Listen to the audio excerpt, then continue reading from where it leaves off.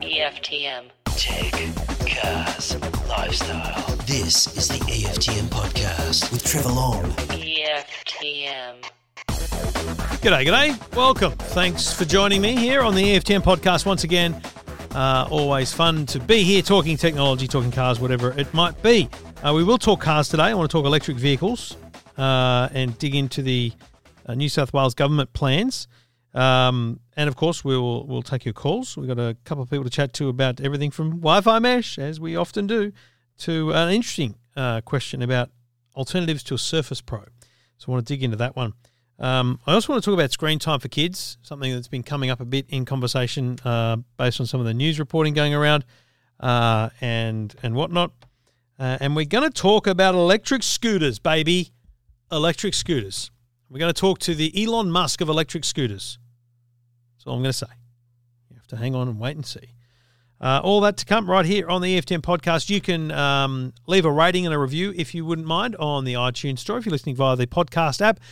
If not, just download the podcast app and leave a rating and review. It's the only place where that really happens. It's funny that there's been no other kind of spin-off style podcast rating system created independently. It's really the only one to look at. So that's where you've got to go. If you're listening on Pocket Cast or Overcast or Spotify, there's not really much you can do in terms of giving your feedback. So feel free to do that. Feel free to just jump onto iTunes or the podcast app and leave one. Thank you to Dig Fishing. You said, great podcast show, love the format. I'm even allowed to keep it on when I'm in the car with my 10-year-old. Very entertaining, and I find myself wanting more. Very nice of you. Very good. So leave a rating, leave a review, send me an email, go to the website, EFTM.com.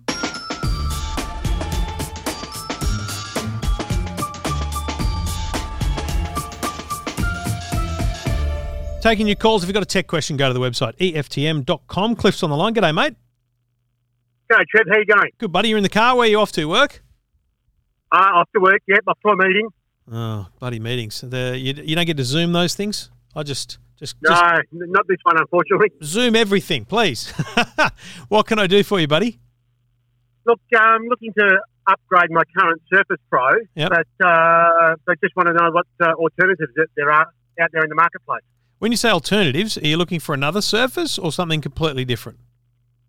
No, looking for something like a Surface. My concern is just the memory capacity on them. And just seeing what's out there, because they are starting to get a bit exy as well. What's your budget? Probably 1,500 to 2K. And when you say memory's a problem, you mean storage? Yeah, storage. How much storage do you need, do you think? Certainly more than 256. Right. And what sort of files are you storing? Look, mainly my sort of client files. Basically, it's my storage system as well for my client files and all that sort of stuff. So, but I'm mainly using Windows products and Office 365. So, look, if you're deep in the Office 365 and Windows ecosystem, then, mate, honestly, stick with the Surface because nothing else will come close. It's amazing how Microsoft is setting the benchmark for what a Windows computer should be. But here's the thing, and I don't know if you've tried this, but I reviewed, and this is not a Surface tablet, this was the laptop, it was like a back-to-school laptop, Surface Laptop Go, I think they called it, and it was $9.99, but it only had 64 gig of memory, and I thought, well, that's no good. But then I thought about it, I thought, for a kid, I've just got to teach them to use external storage. And then over time, I realized that's just the ultimate way to go. And honestly, listening to you, imagine you got a computer at home as well, or do you rely entirely on the Surface? It's entirely on the Surface. So if you were to invest, and when I say invest, it's because I'm going to make you spend money, but if you were to invest in a basic Surface, so it doesn't have much storage at all, let's say i5 processor, 128 gig, $1,200, right? A Surface Pro 7, good quality, that's awesome, right?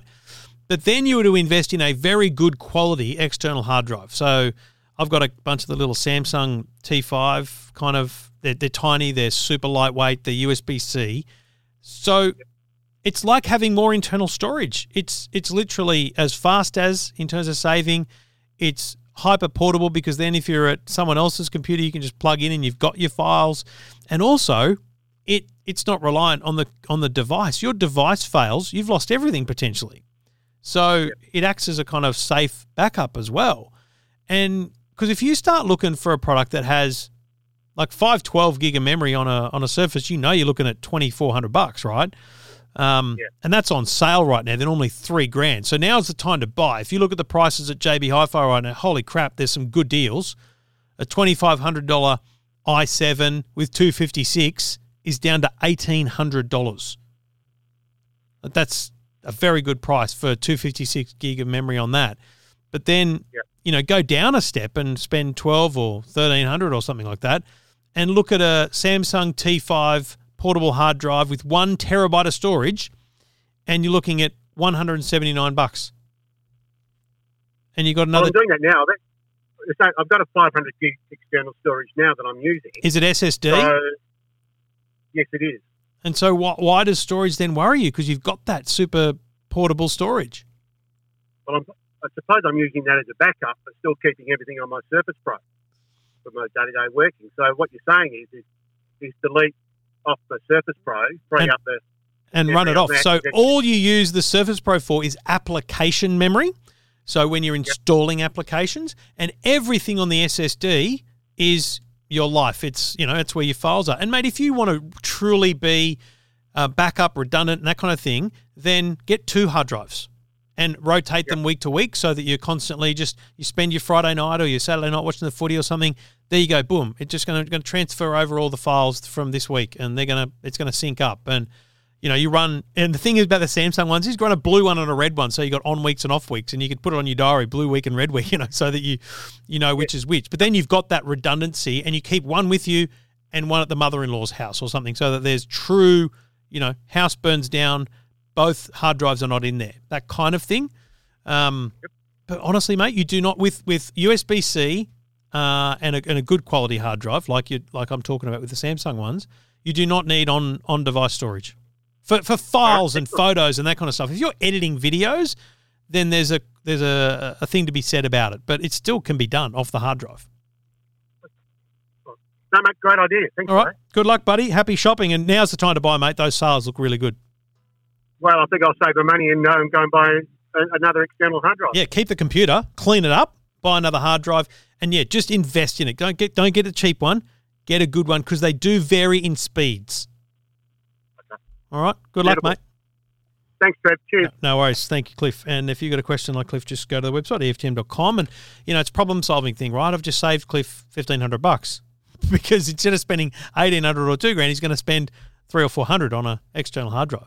And those little hard drives, I'm lucky I get to review these things, and so I've got them kind of lying around. But the Samsung T5 portable is $179 for a terabyte. T7 is going to be faster, and a terabyte there is going to cost you more. It's going to cost you $299. $299? That's crazy good value. 2 terabyte portable storage, $600. Like that's unbelievable when you look at what storage used to cost. So, yeah, a very valuable way of speccing down your computer and up your portability. Anyway, let me know what you think. Anytime. Happy to hear from you.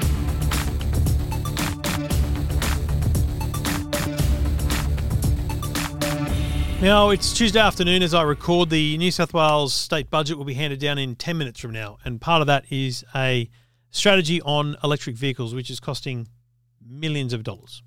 I don't really care how much it is, but it's hundreds of millions of dollars. I think it's about a $500 million package is the way they describe it. But here's what's interesting about it. And I talked about this with different people on the show about the electric vehicle kind of policy and strategy around the country. And one of the conversations has been about my big bugbear, going back to the last federal election where Bill Shorten wanted every car or 50% of cars to be electric by 2030.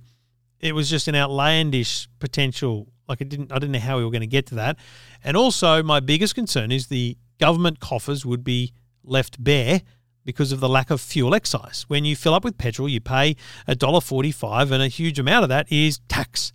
And that tax goes towards government. Now, I'm not saying it goes towards road maintenance. Forget that. It just goes to the government, and that's what matters. And if the government loses billions of dollars a year, how are they going to make that up? They're going to cut services, or something else going to go up? So we need a tipping point change. And I've argued that the industry struggles to actually propose anything, but it appears the industry supports what New South Wales is planning. Now, before we go into that, Victoria, remember, got absolutely hit from pillar to post because they introduced a road usage tax as of this, I think, in a couple of weeks, and they at the same time incentivised the buying of an electric car with a rebate. What New South Wales has done is go a few steps further, and I actually want to go through this in a bit of detail here because I think it lays the plan for other states, because every car company is saying this is globally forward thinking. So it's actually a 5-point plan. Got to love a government 5-point plan. The first one is helping people buy an electric vehicle. So the concept of helping us buy an electric vehicle is important. So here's how they've done this. They are removing stamp duty for cars under $78,000, electric cars under $78,000. And that also applies to plug-in hybrids. So if you buy a plug-in hybrid under $78,000, no stamp duty. Now that's $3 in every 100 up to $45,000 and $5 in every 100 over $45,000. So it's thousands of bucks. A rebate is being made available to the first 25,000 people who buy an electric car from September on, and it could be up to $3,000. Fleet incentives, there's a public charging network I'll talk about. There's priority driving. There's a whole range of things. But helping you to buy, what they're doing is that rebate of $3,000 for 25,000 people if you buy an electric car under $68,000. So that's not the new Mercedes EQA. That will be the base model Tesla Model 3 and the Hyundai Ioniq, the Hyundai 5 or whatever they're calling it, an MG, the new BYDs that'll come out. So there's some good incentives there. And there's also incentives for councils and businesses to switch to electric as well. The second point in the plan is to build a world-class electric vehicle network. Now, the detail of this is actually quite interesting. 30% of drivers are unable to access private off-street parking. So the government will run a funding process to co-fund the development of charging infrastructure for EVs. So household in areas with limited off-street parking will live no more than 5 kilometres from an ultra-fast charger. That's pretty good. The other part of it is ensuring that there are chargers at 100-kilometre intervals across all major highways in New South Wales. 100-kilometre intervals is perfect because it means you're not relying on the same spots every time for everyone, which will reduce congestion at the chargers as well. It's brilliant. That's brilliant. That's thinking. Making it easy to drive an electric vehicle is the third point of action. In addition to improving the public charging infrastructure, EV drivers for a limited time, so it's not going to be forever, but let's call it 5 years, will be able to use the T2 and T3 transit lane. So in peak hour, you'll get to work quicker. So that's good. And the New South Wales government will work with councils to make sure car park designations are fit for purpose so that there is electric charging and it's enforced. The fourth part of this plan is a bit less about us, the EV drivers, potentially, and more about the government generally, talking about promoting investment in mining, essentially, for the minerals that are used for batteries. Because we've got them all, so do it. Putting money into EV-ready regional destinations, ensuring that there's destination charges, EV tourist drives, all that kind of stuff.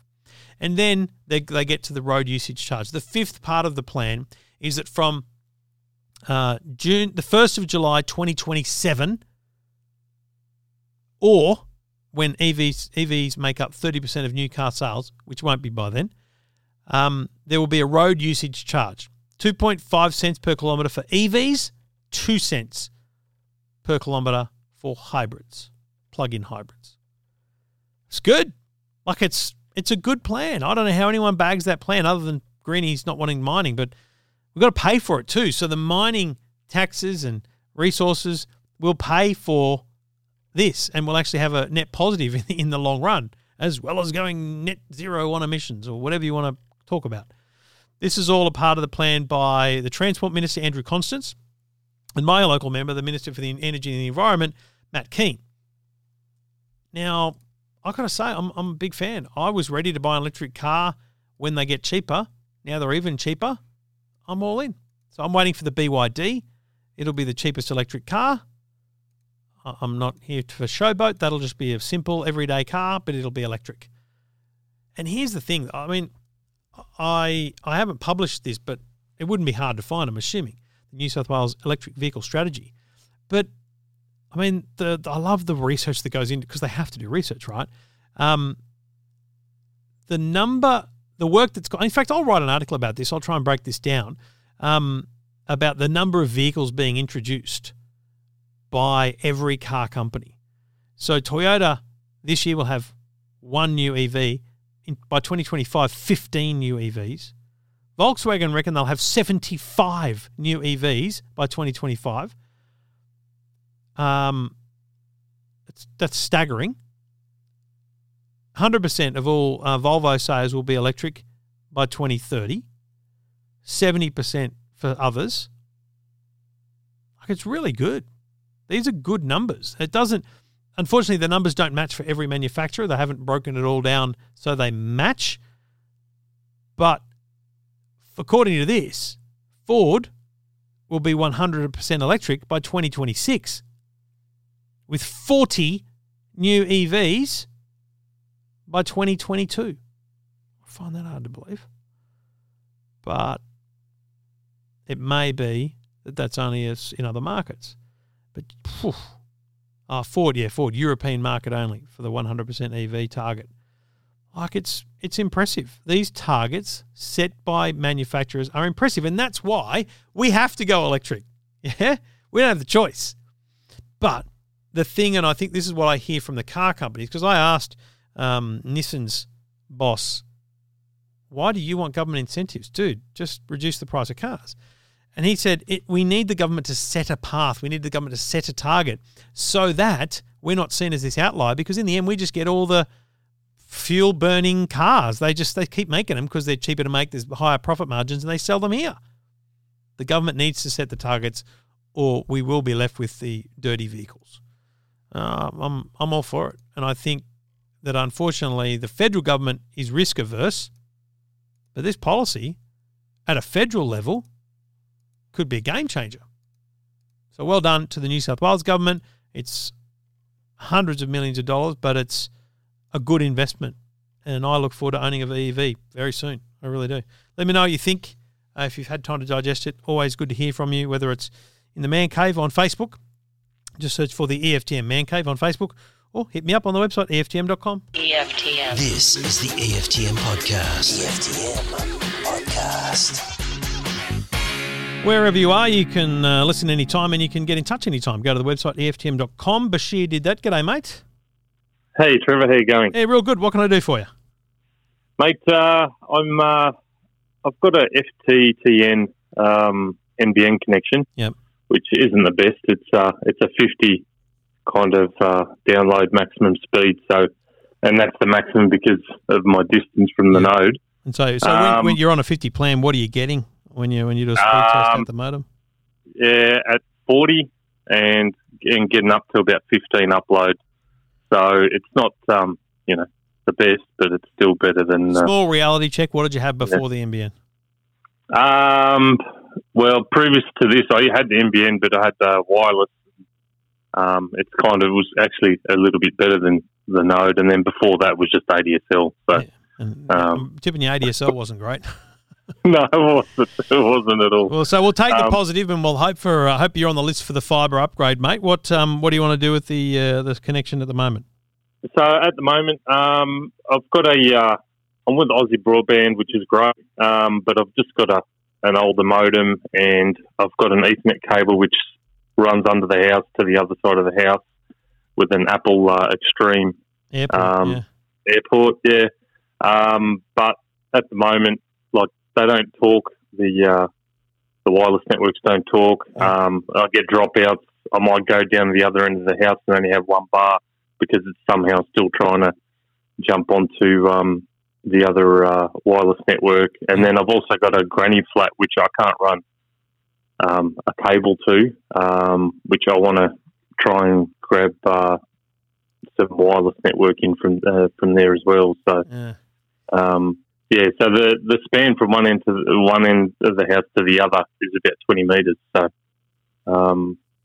So at the end of it, I was just looking to see what would be a good modem, because I've only got an old Telstra modem at the moment that I'm using for the connection. Yep. But one that would have a mesh capability that supports, VDSL, and then also to be able to install some satellite receivers to then have all one big mesh network. So the first thing I'd say is, because you're on fibre to the node, I'd hang on to the modem you've got. Right? Okay. So, because the modem's not failing, it's just the broad network in your home that you're trying to improve. The connection to the internet is actually fine, and it's reliable, right? So what you do is disable all Wi-Fi on the existing modem, and you build off that a routed network. Okay. So you keep the modem you've got. Your internet connection stays the same. When Aussie Broadband have a problem, you ring them, and you haven't changed anything. They can't get angry at you. They can't blame you, right? I always love the fact that you want to simplify the tech support call.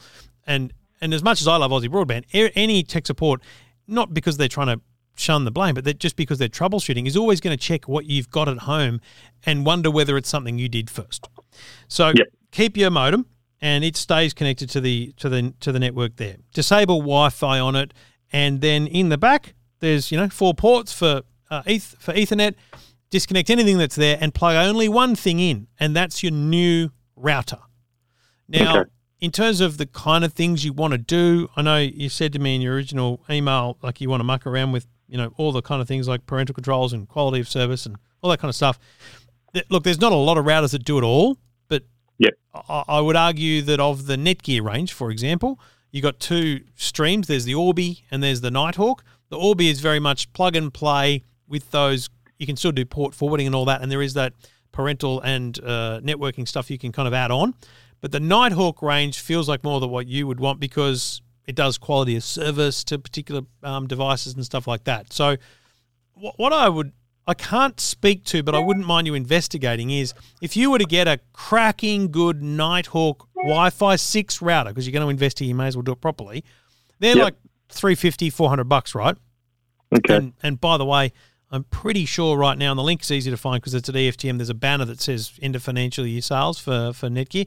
Just check there's not like $20 off or more.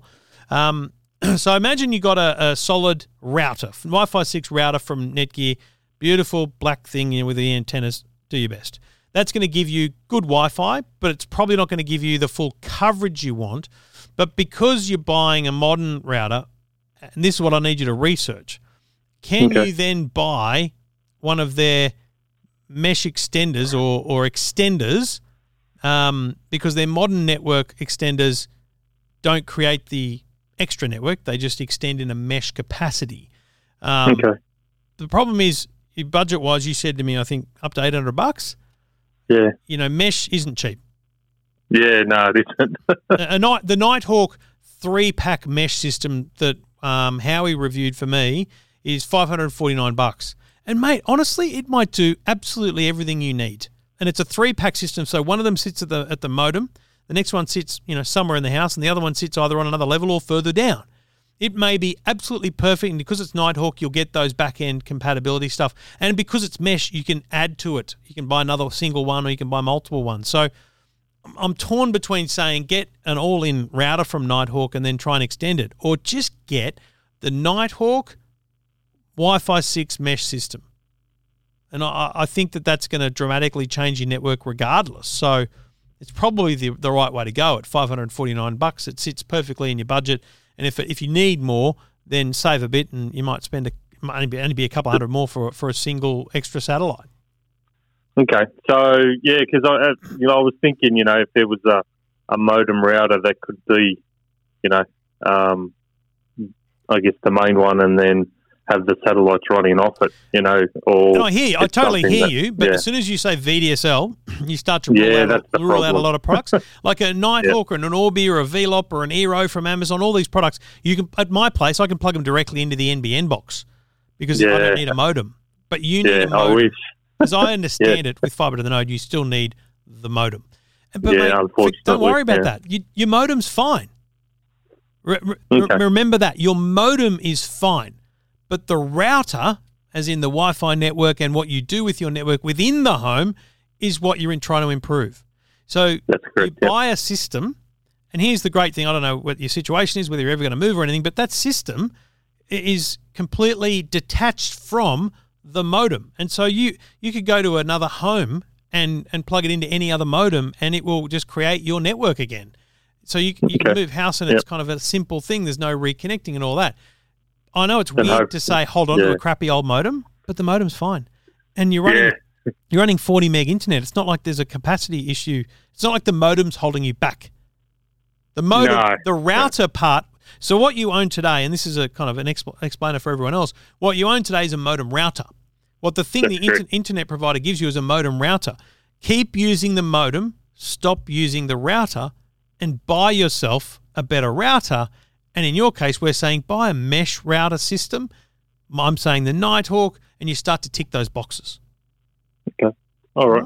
Yeah, because I read that review on that the mesh system. So honestly, I think the Nighthawk would be a cracker because it's perfect budget. You won't be kicking your. If you spend $1,300, you're going to expect craziness from it. I think the $549 is going to give you what you need. I don't think it's a tri-band system, so you're not going to get the backhaul improvements you get from a tri-band, but you're paying a lot more for tri-band. You may not need that right now. So I think it's going to answer all your questions. And for a 50 meg internet connection, I don't think you're ever going to notice the things that you're sacrificing by buying that one instead of a all-in, everyone's happy, $1,500 router system. Yep. No, awesome. Okay. Right, I'll go down that path and check the link on EFTM for the Netgear sales because, as I understand it, they only started on the weekend. It's kind of end of financial year. It's store.netgear.com.au/sales. So it's probably easier just to go to EFTM and click the link. I'm just on it right now, looking to see whether I can spot. Here it is. Oh, mate, $449 for the Wi-Fi 6. Nighthawk mesh system. Three box, $449. That's $100 off. Perfect. Get into it. We'll get into it before the end of financial year. Exactly. Awesome. Thanks so much, Trevor. All right, mate. Stay well. Happy shopping. You too. Cheers, mate. Bye-bye. Good on you. And, that's a Netgear sponsor, obviously. And if you go to the website, EFTM.com, you will see the link. Is on every page. I think just kind of second or third paragraph down is every single page. You'll see the link to the Netgear end of financial year sales. Enjoy.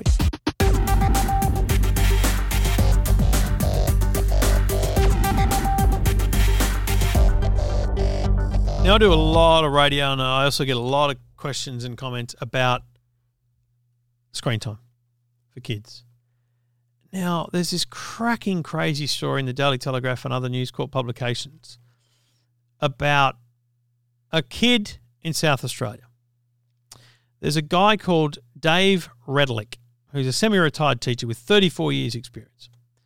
And he says he's been tutoring kids. And he says, this is a quote, the worst case was being employed to tutor an 18-year-old boy, get this, who had refused to go to school for the previous 6 years. His mother was a single parent with other children in the family. She was unable to control her son because he was bigger than her and threatened violence if she stopped him gaming. I mean, what? Now, individual circumstances, difficult to comment on, difficult to really assess, but how has the state government and the education department not sent the Department of Community Services to that house and done something about that kid? Because if I didn't send my kid to school for 6 months, let alone 6 days, someone would be knocking on my door. So I'm going to leave aside that story because I just don't know that there's not a lot more information we need about it.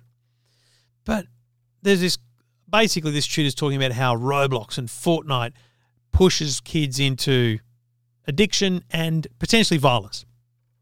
Now, I've said before, and I'll say it again, I'm a stickler for the ratings of games. My son turns 15 in December. He can't wait to play games that I've not let him play. But I know his mates are playing because his mates don't have as stricter rules as me. Now, I'm not judging those parents. I, unfortunately, for him, I appear on television talking about rules. So I can't be seen to be someone who goes, oh, yeah, you should have clear rules and then just let him run amok. And I do believe that your brain needs to get ready for this stuff. So my 15-year-old will get to play Far Cry and Grand Theft Auto or whatever the heck is allowed under the rating system. And I don't think it'll affect him because he's a good kid. He doesn't have violent tendencies. And if he does, we'll jump on him. I mean, I'll work on that. I don't know. I played a lot of games as a kid. I still play games. My favourite game is Far Cry 5. Can't wait for the 6th edition to come out later in the year. My favourite thing to do is carry a sniper rifle around, sit on a hill, and at great distance shoot deer, antelope, buffalo, or members of the cult that infest the island area of which we are playing the game in the head. Yep, that's what I do. It's called a headshot. It's a hard thing to do with a sniper rifle from hundreds of meters away, but I enjoy it. But I have no desire to do that in the real world to anything, let alone humans. I've played Grand Theft Auto. I've played Call of Duty. None of it makes me violent. If you lock yourself in a room and play these things for days and days upon end, it's going to impact your mental well-being. It may or may not turn your state of mind into a criminal. I don't know. But honestly, it just got me really ranty this morning. If you hear me on Triple M with Luke Boner, it got me really ranty because it's just like such an attack on technology when the problem is parents. Like, we had bad movies when I was a kid. We had bad TV shows when I was a kid, but I wasn't allowed to watch them. Bad content should be restricted. Parents should stop their kids doing things. I'm sorry, but most of the problems that are talked about as being screen time problems are actually just parental problems. Get your kid in line. Set some rules. And when they break them, punish them. Great thing these days. You don't need to hit your kids. You don't need a strap. You just need to turn the Wi-Fi off or take their device from them. It's worse than getting the strap. I mean, I feel like an old man ranting these days about this stuff, but it's frustrating as a parent and a technology lover to have screen time kind of blamed as this thing. If you as a parent have Apple devices in your house and your kids don't have the screen time feature turned on to restrict their usage, you're mad. You're mad. My kid, I was sitting watching, I was exhausted yesterday, got up at 3 o'clock, had a long day, got home in the afternoon, got the kids in, we had afternoon tea. I sat on the couch and I napped. And every now and then I'd open my eyes, see what the kids were doing. And they were on their iPads.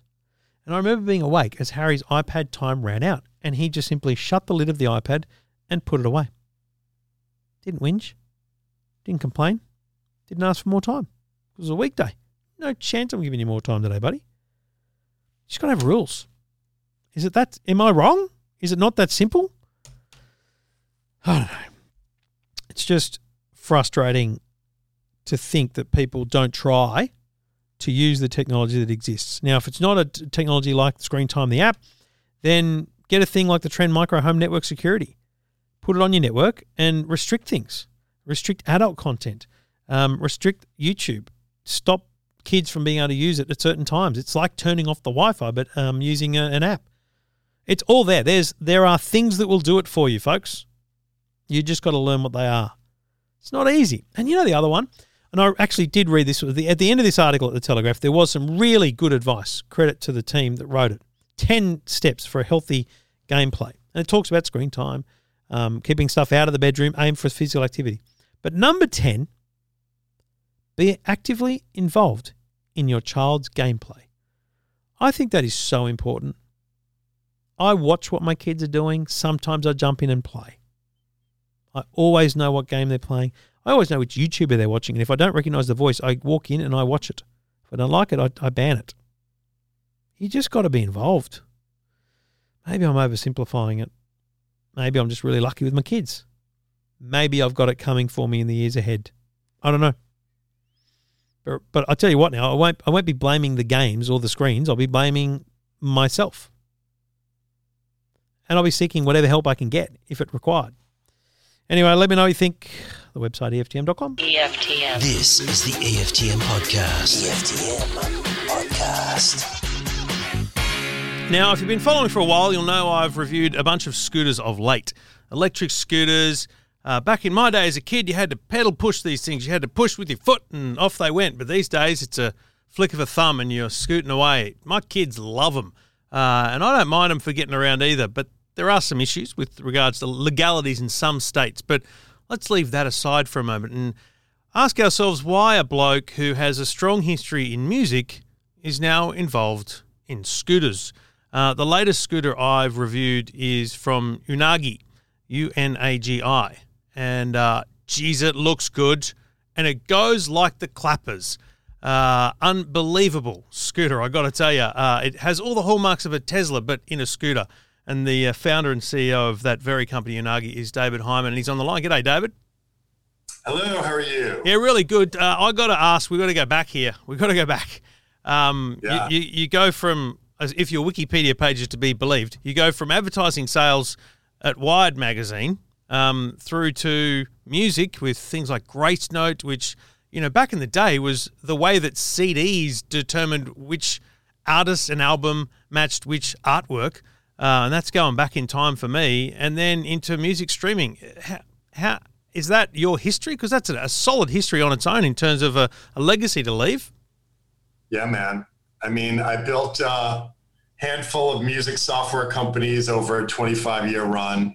Almost all of them were music oriented. I built the main competitor to Spotify in America, which was called Mog.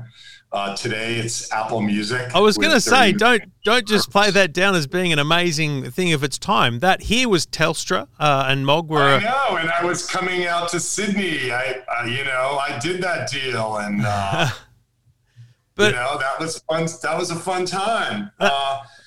Grace Note was an awesome company. Basically, it was core technology that made MP3 encoding work.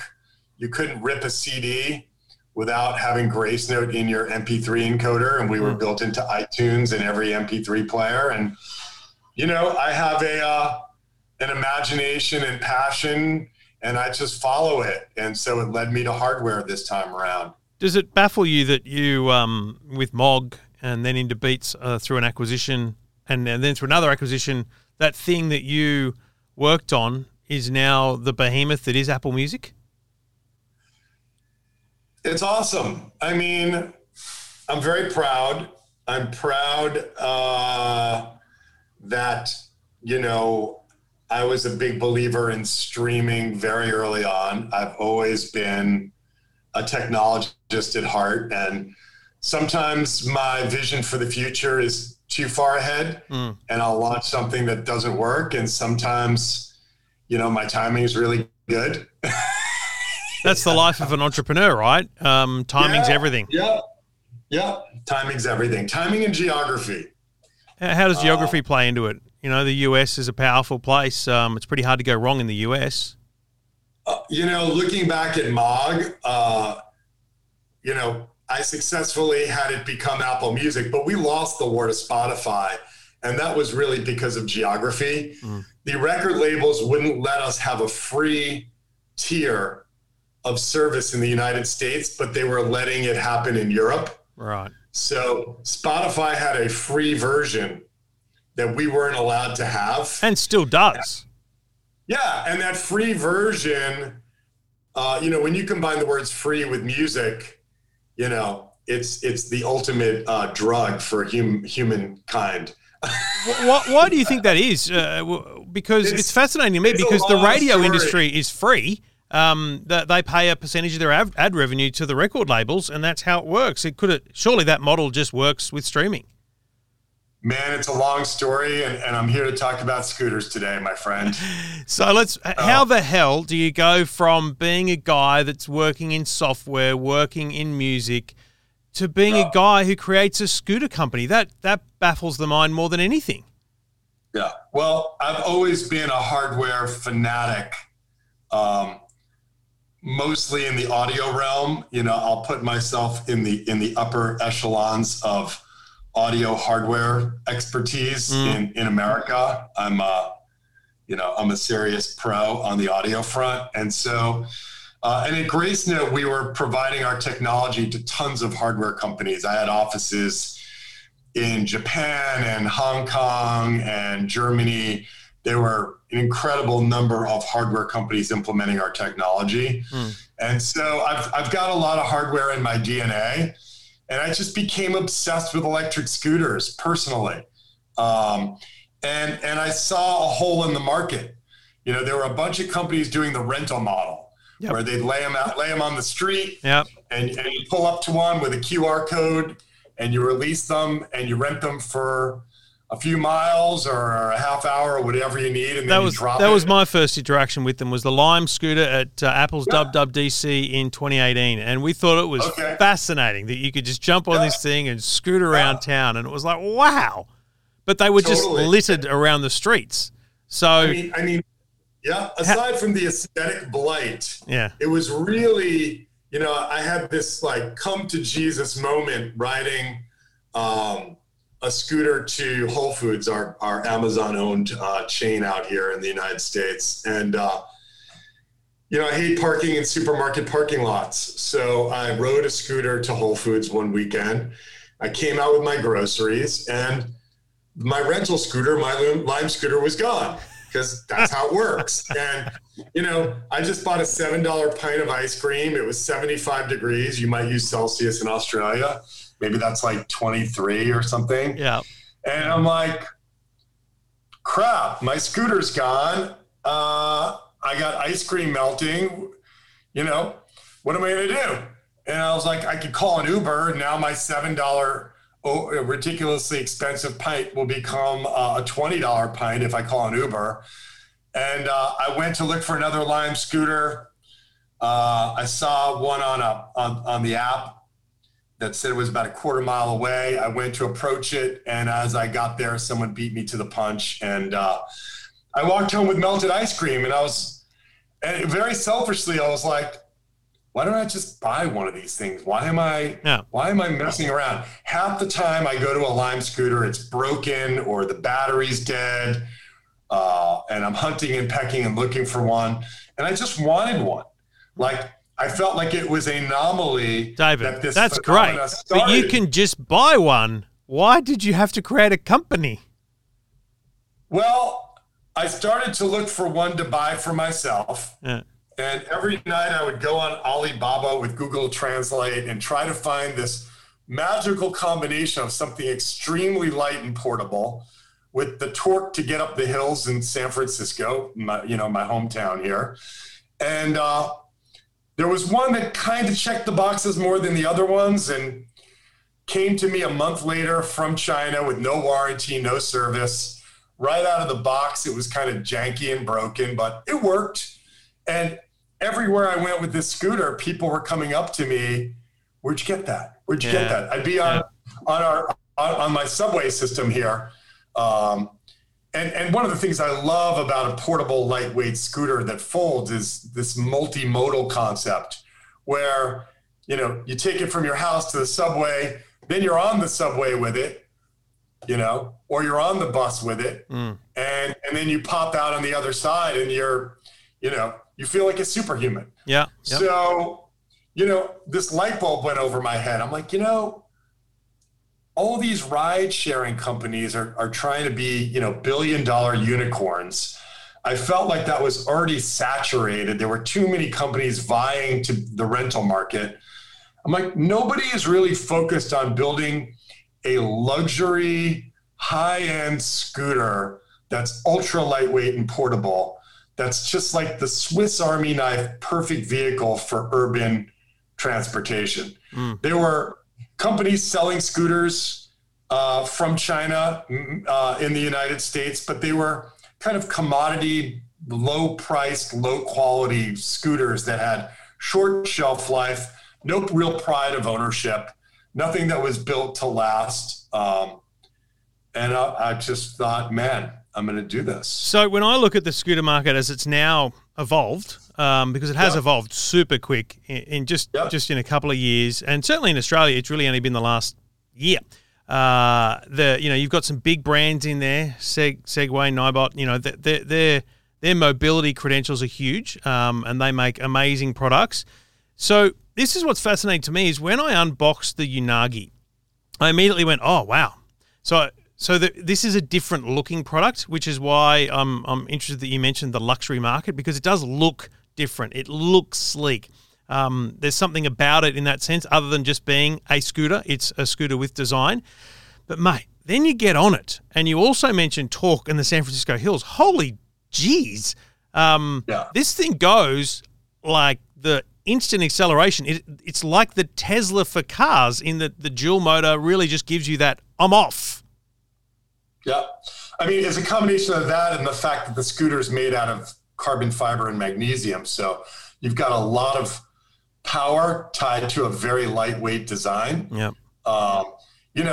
I'm 215 pounds. I don't know what I am in kilos, but I'm tall. I'm like 6'3.5". I'm not overweight. Yeah.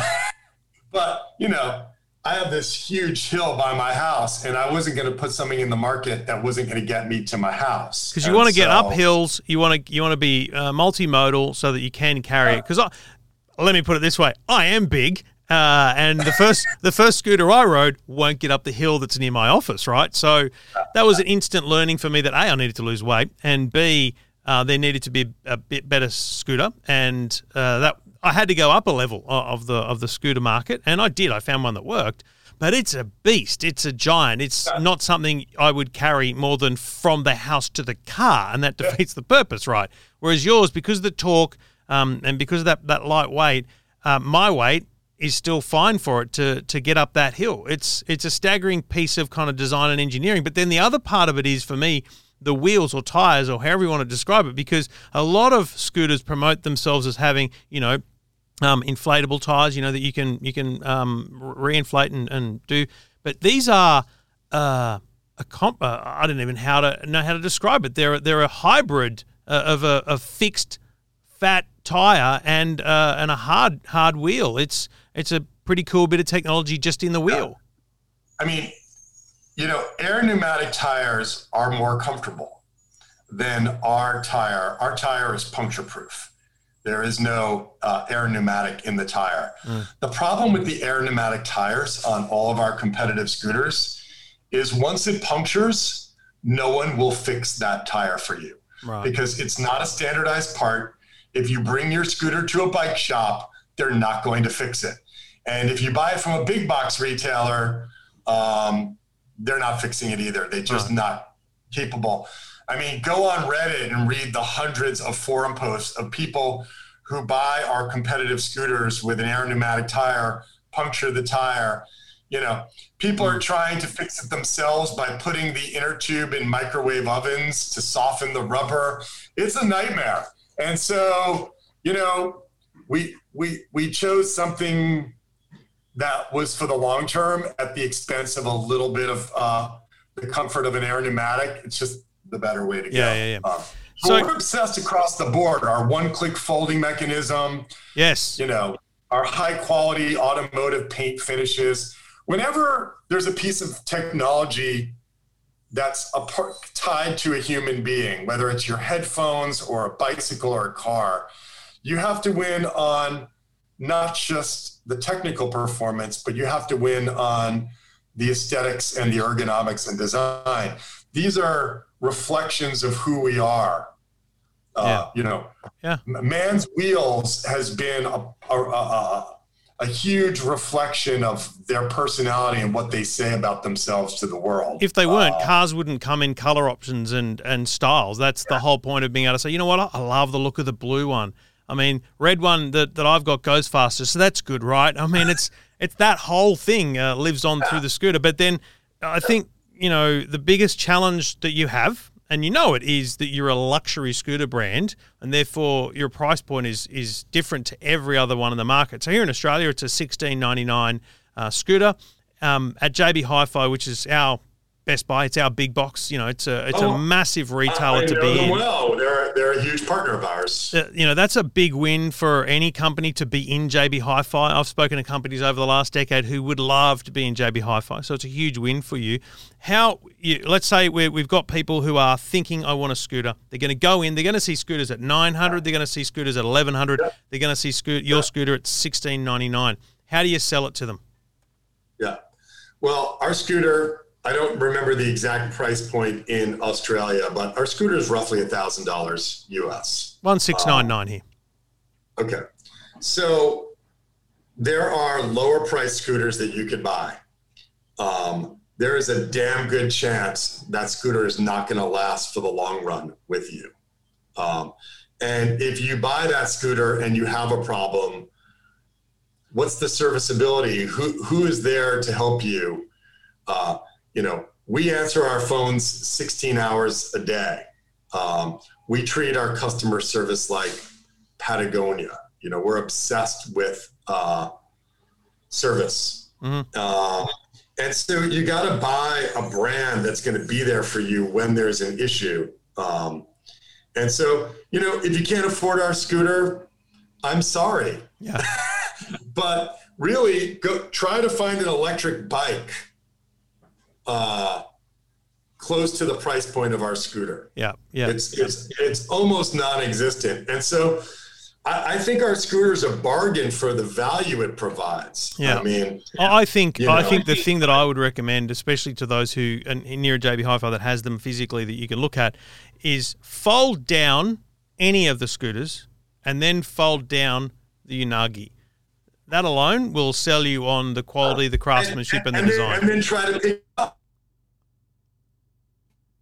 A lot of people, variables that compete with each other: range, weight, torque. You're trying to do an artful balance of all of them and push material science and engineering to make less trade-offs. But unfortunately, a lot of people will see an ad. Oh, this scooter's got 40 miles range. And they're like, I want that one. And then they buy it and they go, I can't lift this thing. This is not something I can carry around. Our scooters are so lightweight, you don't even have to lock them outside. You bring them with you into the cafe, you put it next to you. Yep. You bring it with you in the movie theater, wherever you go. Easy to carry up a 2 to 3 story walk up, easy to carry down into a subway platform. And I feel bad for all the people who were duped, thinking that range was the most important thing. The truth is, almost nobody rides a scooter more than 3 to 5 kilometers a day. And you really don't need that ridiculous range, and you're going to pay for it in something that you can't carry. So, JB HiFi, buy our scooter. They've got a great money back guarantee. Don't like it, bring it back. We're so confident in our product. The number of people who are just massive fans is incredible. We've got Kendrick Lamar riding Unagi, Billie Eilish riding Unagi, Iggy Pop rides an Unagi. The list goes on and on. Hey, just quickly, where's the name come from?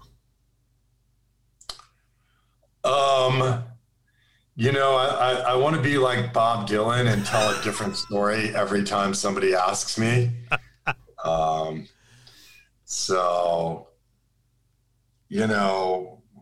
There was you ever see the movie Fast Times at Ridgemont High?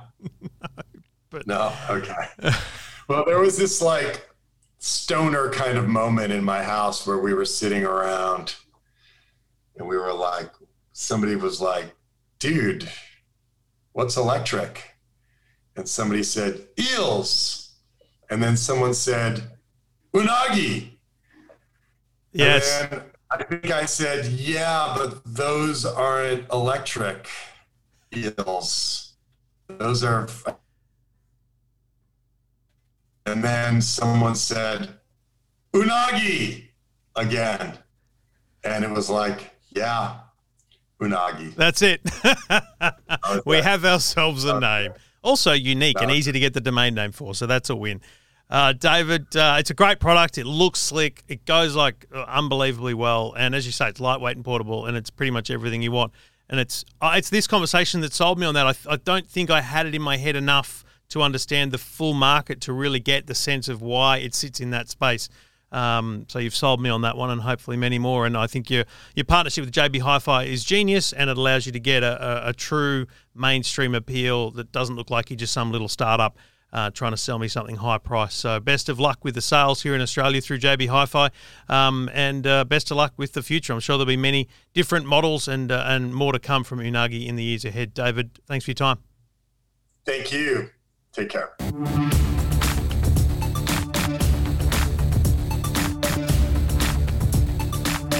All right, thank you for listening. Thank you for downloading. Lovely to have your company. Please get in touch, say good day. If you've got a question, send me an email. Go to the website, EFTM.com, click Ask Trev. We're doing Two Blokes Talking Tech now every week with the private feed publicly available. So you'll get Two Blokes Talking Tech with myself and Stephen Fennick. This week it'll probably be Thursday night. You'll get it, and you'll get the public private, which is basically an off-air show recorded. So there's a bit of language in it and whatnot, with an explicit tag, so you don't have to play it in the car if the kids are around. You'll get that on probably a Monday night. And we'll see for a month or so how that goes, releasing both. If it impacts our downloads on the main show, well, that'll be bad. We'll pull back, but we'll see. And I appreciate your feedback on all that stuff as well. Always good to hear from you. Always great to chat in the man cave or on Twitter or Instagram, wherever it is. I don't always see the messages. Sometimes I miss them or whatever. I try, but I get a lot. But most importantly, thanks for listening. Tell your friends. Leave a rating and a review because that's what bumps us up the charts and lets other people know we exist. Always good to be here, and I'll be back again soon with the EFTM podcast. This is the EFTM podcast. EFTM.